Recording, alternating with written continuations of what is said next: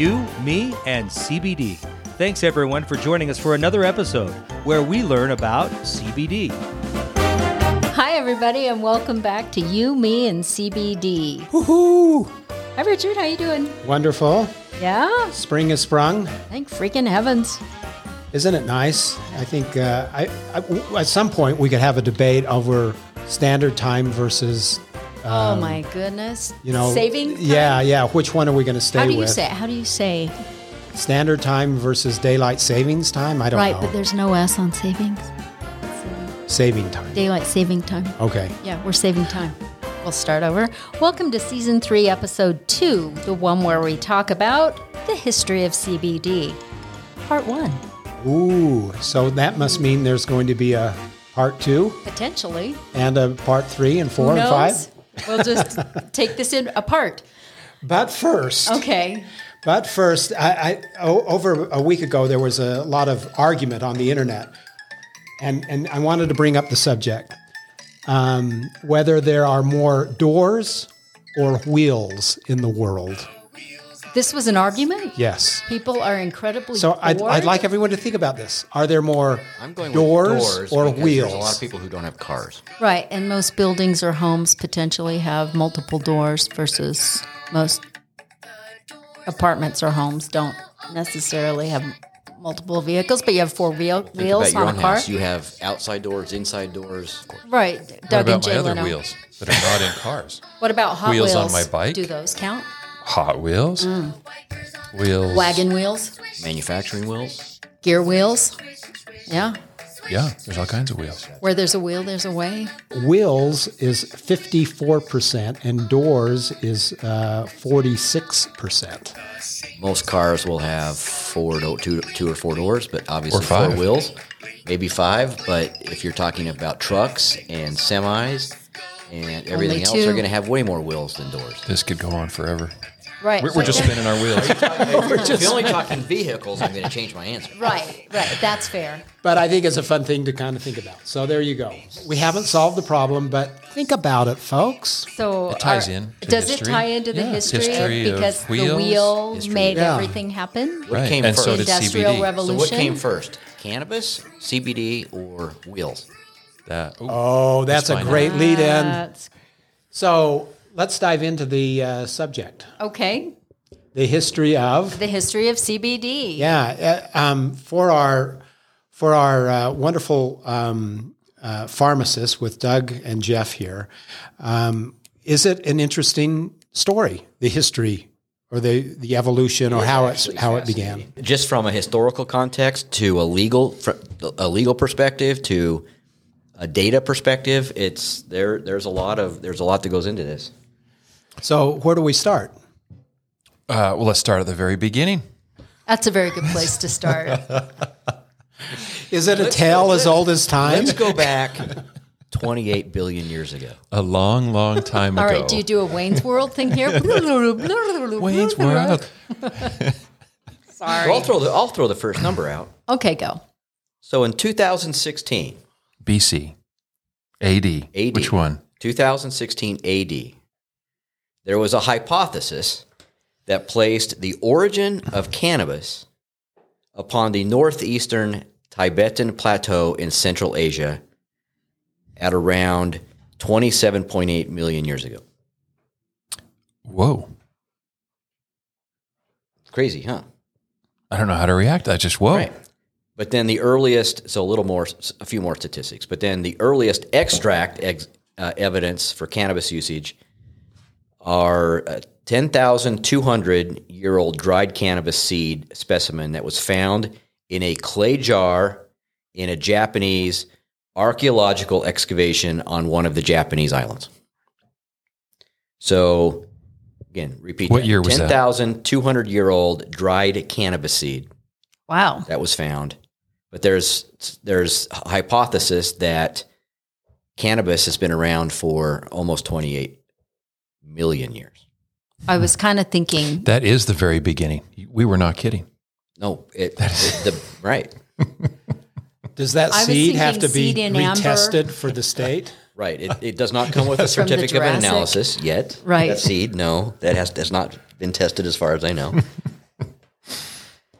Yeah, it's pretty fascinating though. So you can go back 12 billion or 2 billion years to the beginning probably of time to say that the hemp or cannabis seed has been around since then. But if you look at use in medicine or in human beings, we can at least go back 12,000 years. So Jeff mentioned the Japanese using it 10,000 years ago. There's also data that links hemp use in textiles back over 11,000 BC. So that's 13,000 years ago by now, which is pretty amazing. So when we think about this, we talk about it obviously from a therapeutic perspective and CBD, and we're going to get into that as we get into this history. But if you look at hemp being used as a component of textiles, so in shoes, in fabric, in clothes, in rope, in paper even, that goes back to the Chow dynasty that began in 1122 BC. Wow. Pretty amazing. And so how were they using it? Did we have any idea? Was it just injected? Just how did they discover it? Yeah. Well, I think the first uses were the hemp plant. So not the CBD side, but more the fibers in the hemp stalk that were used to produce textiles. And then even, interestingly enough, some art. So there's some data that shows that hemp was used to wrap clay pots, whether that was to make them stronger or to make them more decorative. We don't really know. Or happier. It could have been just Those are happier. happy pots. Maybe the potters were happier. Is that why it's called pot? Oh, Mostly curious. Is that where we got the name? I don't know. Interesting. So it probably had some binding reaction to it to make things stronger. For sure. Yeah. I mean, it's an absolutely great fiber. And then if we go back to use in humans, we can go back based on an article that was in Psychology Today that is History of Cannabis in Ancient China. We can go back to medical uses back to 2737 BC. Wow. Where they would brew CBD or hemp flowers into a tea. And the tea would have kind of a calming effect on patients. It seems to relieve gout and rheumatism and beriberi and constipation. And I like this, absent-mindedness. Wow. So wait, I just have to, what is beriberi? Beriberi is thiamine deficiency. So thiamine is one of the B vitamins. And when you don't get enough, you get beriberi. And So that's when you tons- die and they put you in the ground and they say, we just buried Beriberi. you. Oh, It's close. I'm trying to follow along. Okay. yeah, we get tons of B vitamins now because all of our flour is fortified. But so it's interesting to go back that far, which kind of makes sense. If we use that data from that long ago in today's world for CBD, the effect of that CBD tea had a calming influence on patients in China going back then. Certainly we recognize that today. CBD has, they described it as an anti-rheumatic or anti-gout product, which would relieve the pain and inflammation associated with rheumatism and gout. That also fits nicely with the science today. And think about it, it's taken over almost 4,000 years for us to catch up with what ancient inhabitants knew 2,000 years before, before we changed time. Yeah, and you're talking about Asia to a large degree, but even 1500 BC in Egypt and more in the Mediterranean area, there's a ton of evidence to suggest that this was widely used for a lot of different things. Isn't that all amazing? over the place, right? Yeah. So it starts like many other things, starts in Asia and works its way north and west from there. It's part of the spice trade. Absolutely. That makes sense. Or the Silk Road. Mm-hmm. So that's how long that we've known cannabis and hemp have been around. But there is definitely, from like the 1800s on, there's a very different history. And that's where I think it becomes more relevant and more fascinating to what we're talking about with CBD and what we're doing today. So I'll just maybe jump into that, Richard. That's good. Doug, really we're kind of hitting this because it's documented, right? Right. 1800s. So it speaks to like what Doug just said is anecdotally we've known about this for millennia, but the science is relatively new. Gotcha. So there's interesting dates. So if you look back. really in the early 1800s, there was an Irish doctor who was working in India. And he's the one that really kind of, I think, brought it into maybe more of the modern arena. And he, so he studied it a lot. He used it, in his therapeutic approach.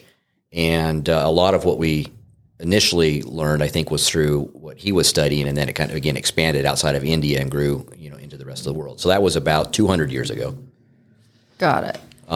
Is that O'Shaughnessy, Jeff? Is that? Yes, William O'Shaughnessy, a good Irish name. That is a good Irish name. Who was living and working in India.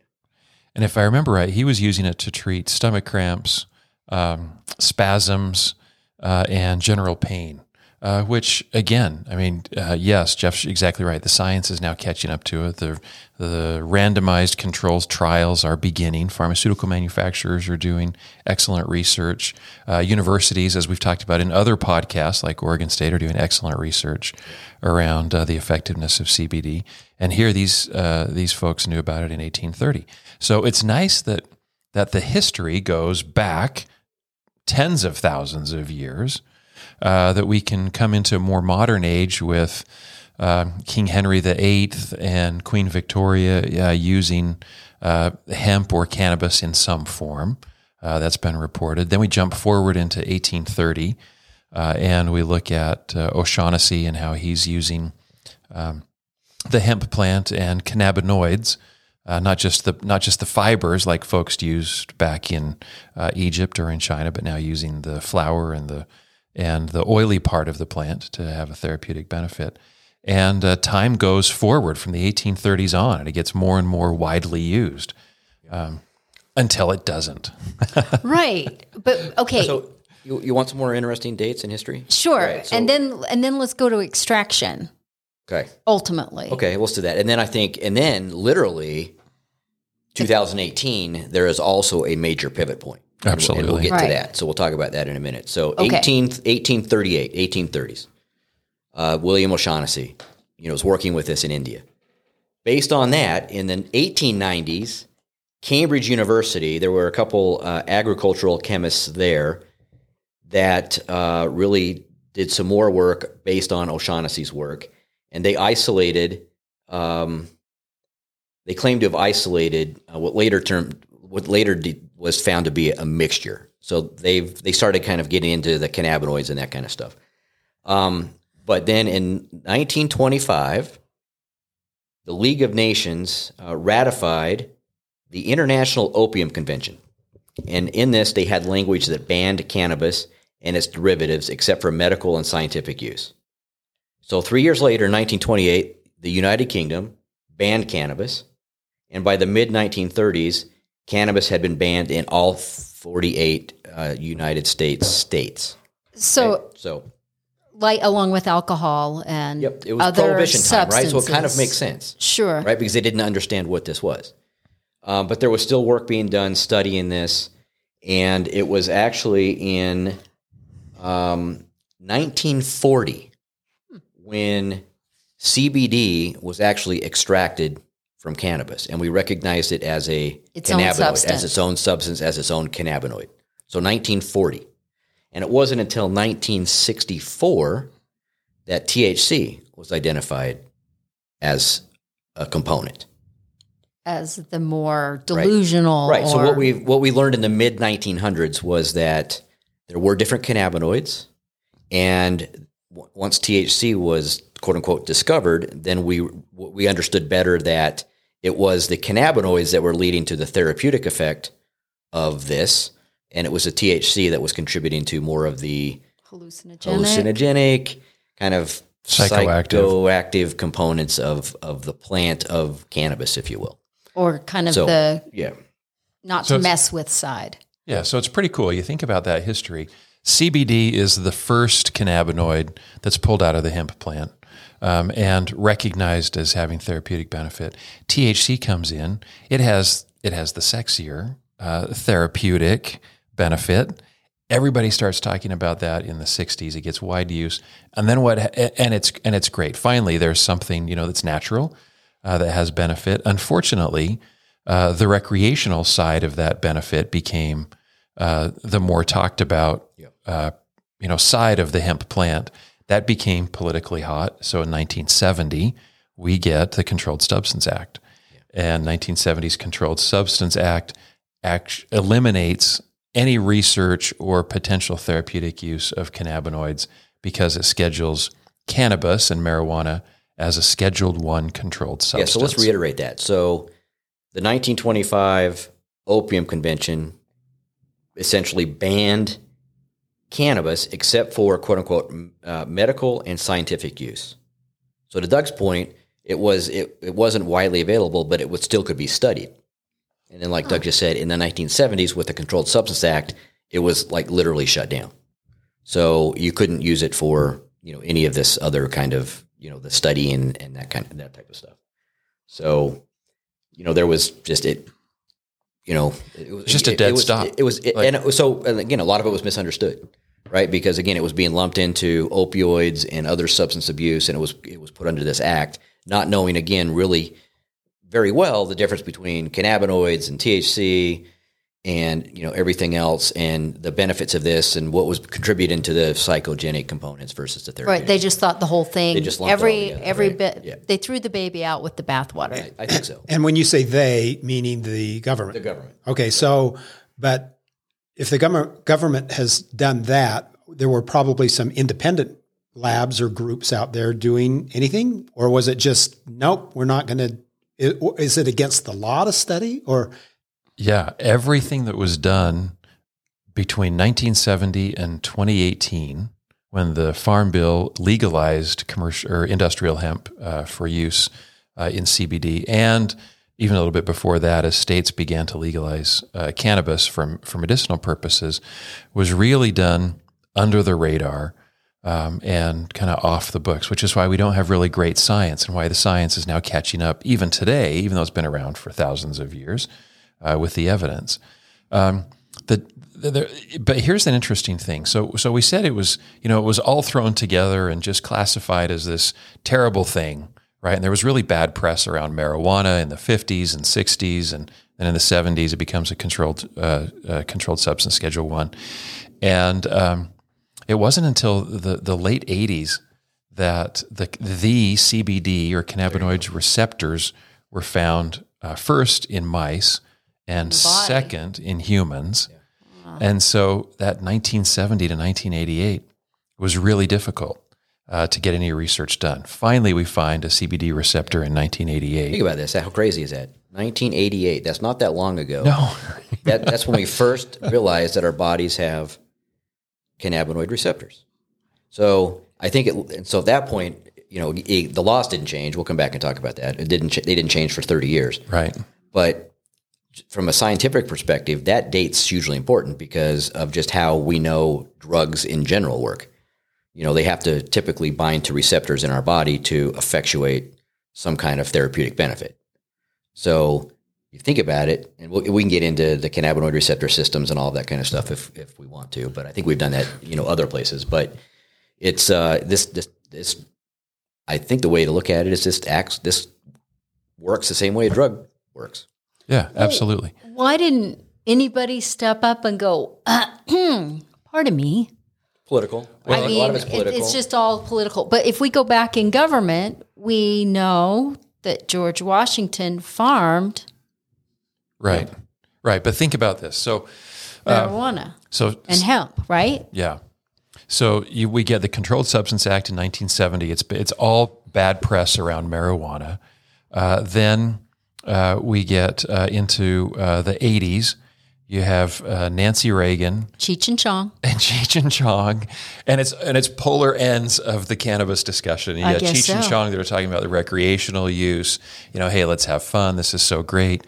And then you have Nancy Reagan. I think about the old ads we used to see. This is your brain on drugs, and it was a scrambled egg.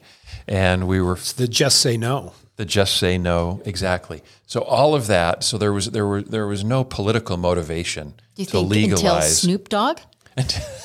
I'm just curious. Snoop Dogg he's amazing. I mean, look, he does everything from rapping to commercials. He's everywhere now. Right. But But it's so the political motivation for anybody to stand up and say, hey, there might be some therapeutic value, even after that first cannabinoid receptor was identified in mice in 1988, is really, really low. It's just not popular. Nobody was going to go against Nancy Reagan and just say no. And the war on drugs Right. That took off across the world. It wasn't just in the U.S. and our bordering countries. That war on drugs was everywhere. So that was really the reason that we didn't have any research. And frankly, I think it started to happen because states started to say, wait, there's a reason that people are smoking weed or that are using cannabis in one form or another. And that really came out of patient advocacy groups, parents and of children who were suffering, and patients who were finding relief by using cannabis were now gathering together and getting more formal, Right. and going back to legislators and saying, we need this to be legal so that we're not hiding in the dark corners and getting bad product off of the black market. Right. So our part two will be kind of taking it from where it is today. But if you think back, not very long ago, like you said, 1988, not that long ago, there's a lot of catching up that needs to be done with science and and it's interesting that this push started from the public or crying out and saying, wait, there's something there that hasn't really been studied officially. That's right. So, but the crazy thing is nothing fundamentally changed until 30 years later, which is just 4 short years ago in 2018. Right. That's a long time. So we've alluded to this, and you probably have some insights, I'm sure, Doug. But in 2018, and I actually was back in D.C. for doing some other lobbying work for something else when this thing was being discussed, and so it was actually fascinating to, they were having the vote on the floor when I was back there. Very cool. It was pretty cool. But so the 2018 what was called the Farm Bill was passed. But I think it's important to understand what that means and what that Farm Bill is. So what it did is it legalized hemp, but that's defined as cannabis with no more than 0.3% THC. Right? So it's still not medical cannabis or any of those other types of things. And that's still regulated through states for the most part. And that's also a disconnect, is there's a federal kind of policy where this stuff is still largely illegal, but they've kind of deferred to the states to make their own legislation around medical cannabis, and they don't match up. And every state is different, technically. But then again, that's, different than hemp. So the Farm Bill, again, legalized hemp, which is defined as less than 0.3% THC. So we've had 4 or 5 years now where we can actually look at CBD and study it and talk about it and sell it. But the other super important thing to notice out of that Farm Bill, or recognize out of that Farm Bill, is it still did not define or regulate the quality of the product or what can be sold. And that's where we are today, is that unfortunately, even though we have access to it now, it's still, there's a bunch of lousy products on the market. It's just bad. I mean, And on that note, I don't know how to explain it, right? It's opened up. It was a door. It's opened up. that A door. opened. There you go. Coming back from a it door wasn't opened. a wheel, it was a door. It was But a door. it didn't give any specific parameters or guidance around what you needed to do to sell a CBD product. Right. and that's But you could medically study. and that's kind of part two. I have one more question. With the Farm Bill, was any other plant, drug, etc., included within that, or is it only around marijuana and hemp? Well, it's around industrial hemp. So it's not marijuana. It's not even around marijuana, It's around industrial hemp. and it's only around that. Correct. Well, it's the only thing that pertains So to us. finally, I mean, the Farm Bill had some eyes were subsidy opened. packages. Yeah, it and was- It's like all legislation where there's all kinds of components that little entities wasn't get benefit just a from. hemp. But it wasn't just a hemp bill. It was the Farm Bill for the year. But the thing that's important to us, of course, is the CBD component of it. But it is a fascinating history to think about CBD going back to the very beginning. Billions of years. Yeah, this should be treated as a medicine. Clearly, the recreational use is widespread; it's international, but the therapeutic benefits, as we described in today's podcast, the history of go back to CBD, and that's really where you get the most of the significant health benefits that are not the psychoactive benefits of the full cannabis plant. And actually, we have a pretty cool blog on this. So if folks want to learn more, they can check out our blog. And it goes back to my regulation comment. So it's not, so it opened up access, if you will, to legal hemp, but it didn't regulate the market. So I think we would actually welcome some regulation, because we think this should be held to a somewhat higher standard. This is a drug. And so from a farmer and chemist perspective, we do approach it that way. We want guidelines around dosing and quality and certification and lab analysis and all of that kind of stuff. Drug interactions. And drug information. Right. You heard it here. The history of CBD, part 1. Part 1. Stay tuned for part 2. Thank you. Thanks for listening. Thank you for listening to You, Me, and CBD. Please refer and friend or write a short review. And if you're in the Salt Lake City area, we'd welcome you to stop by our Farmer and Chemist store. Or you can always go to farmerandchemist.com.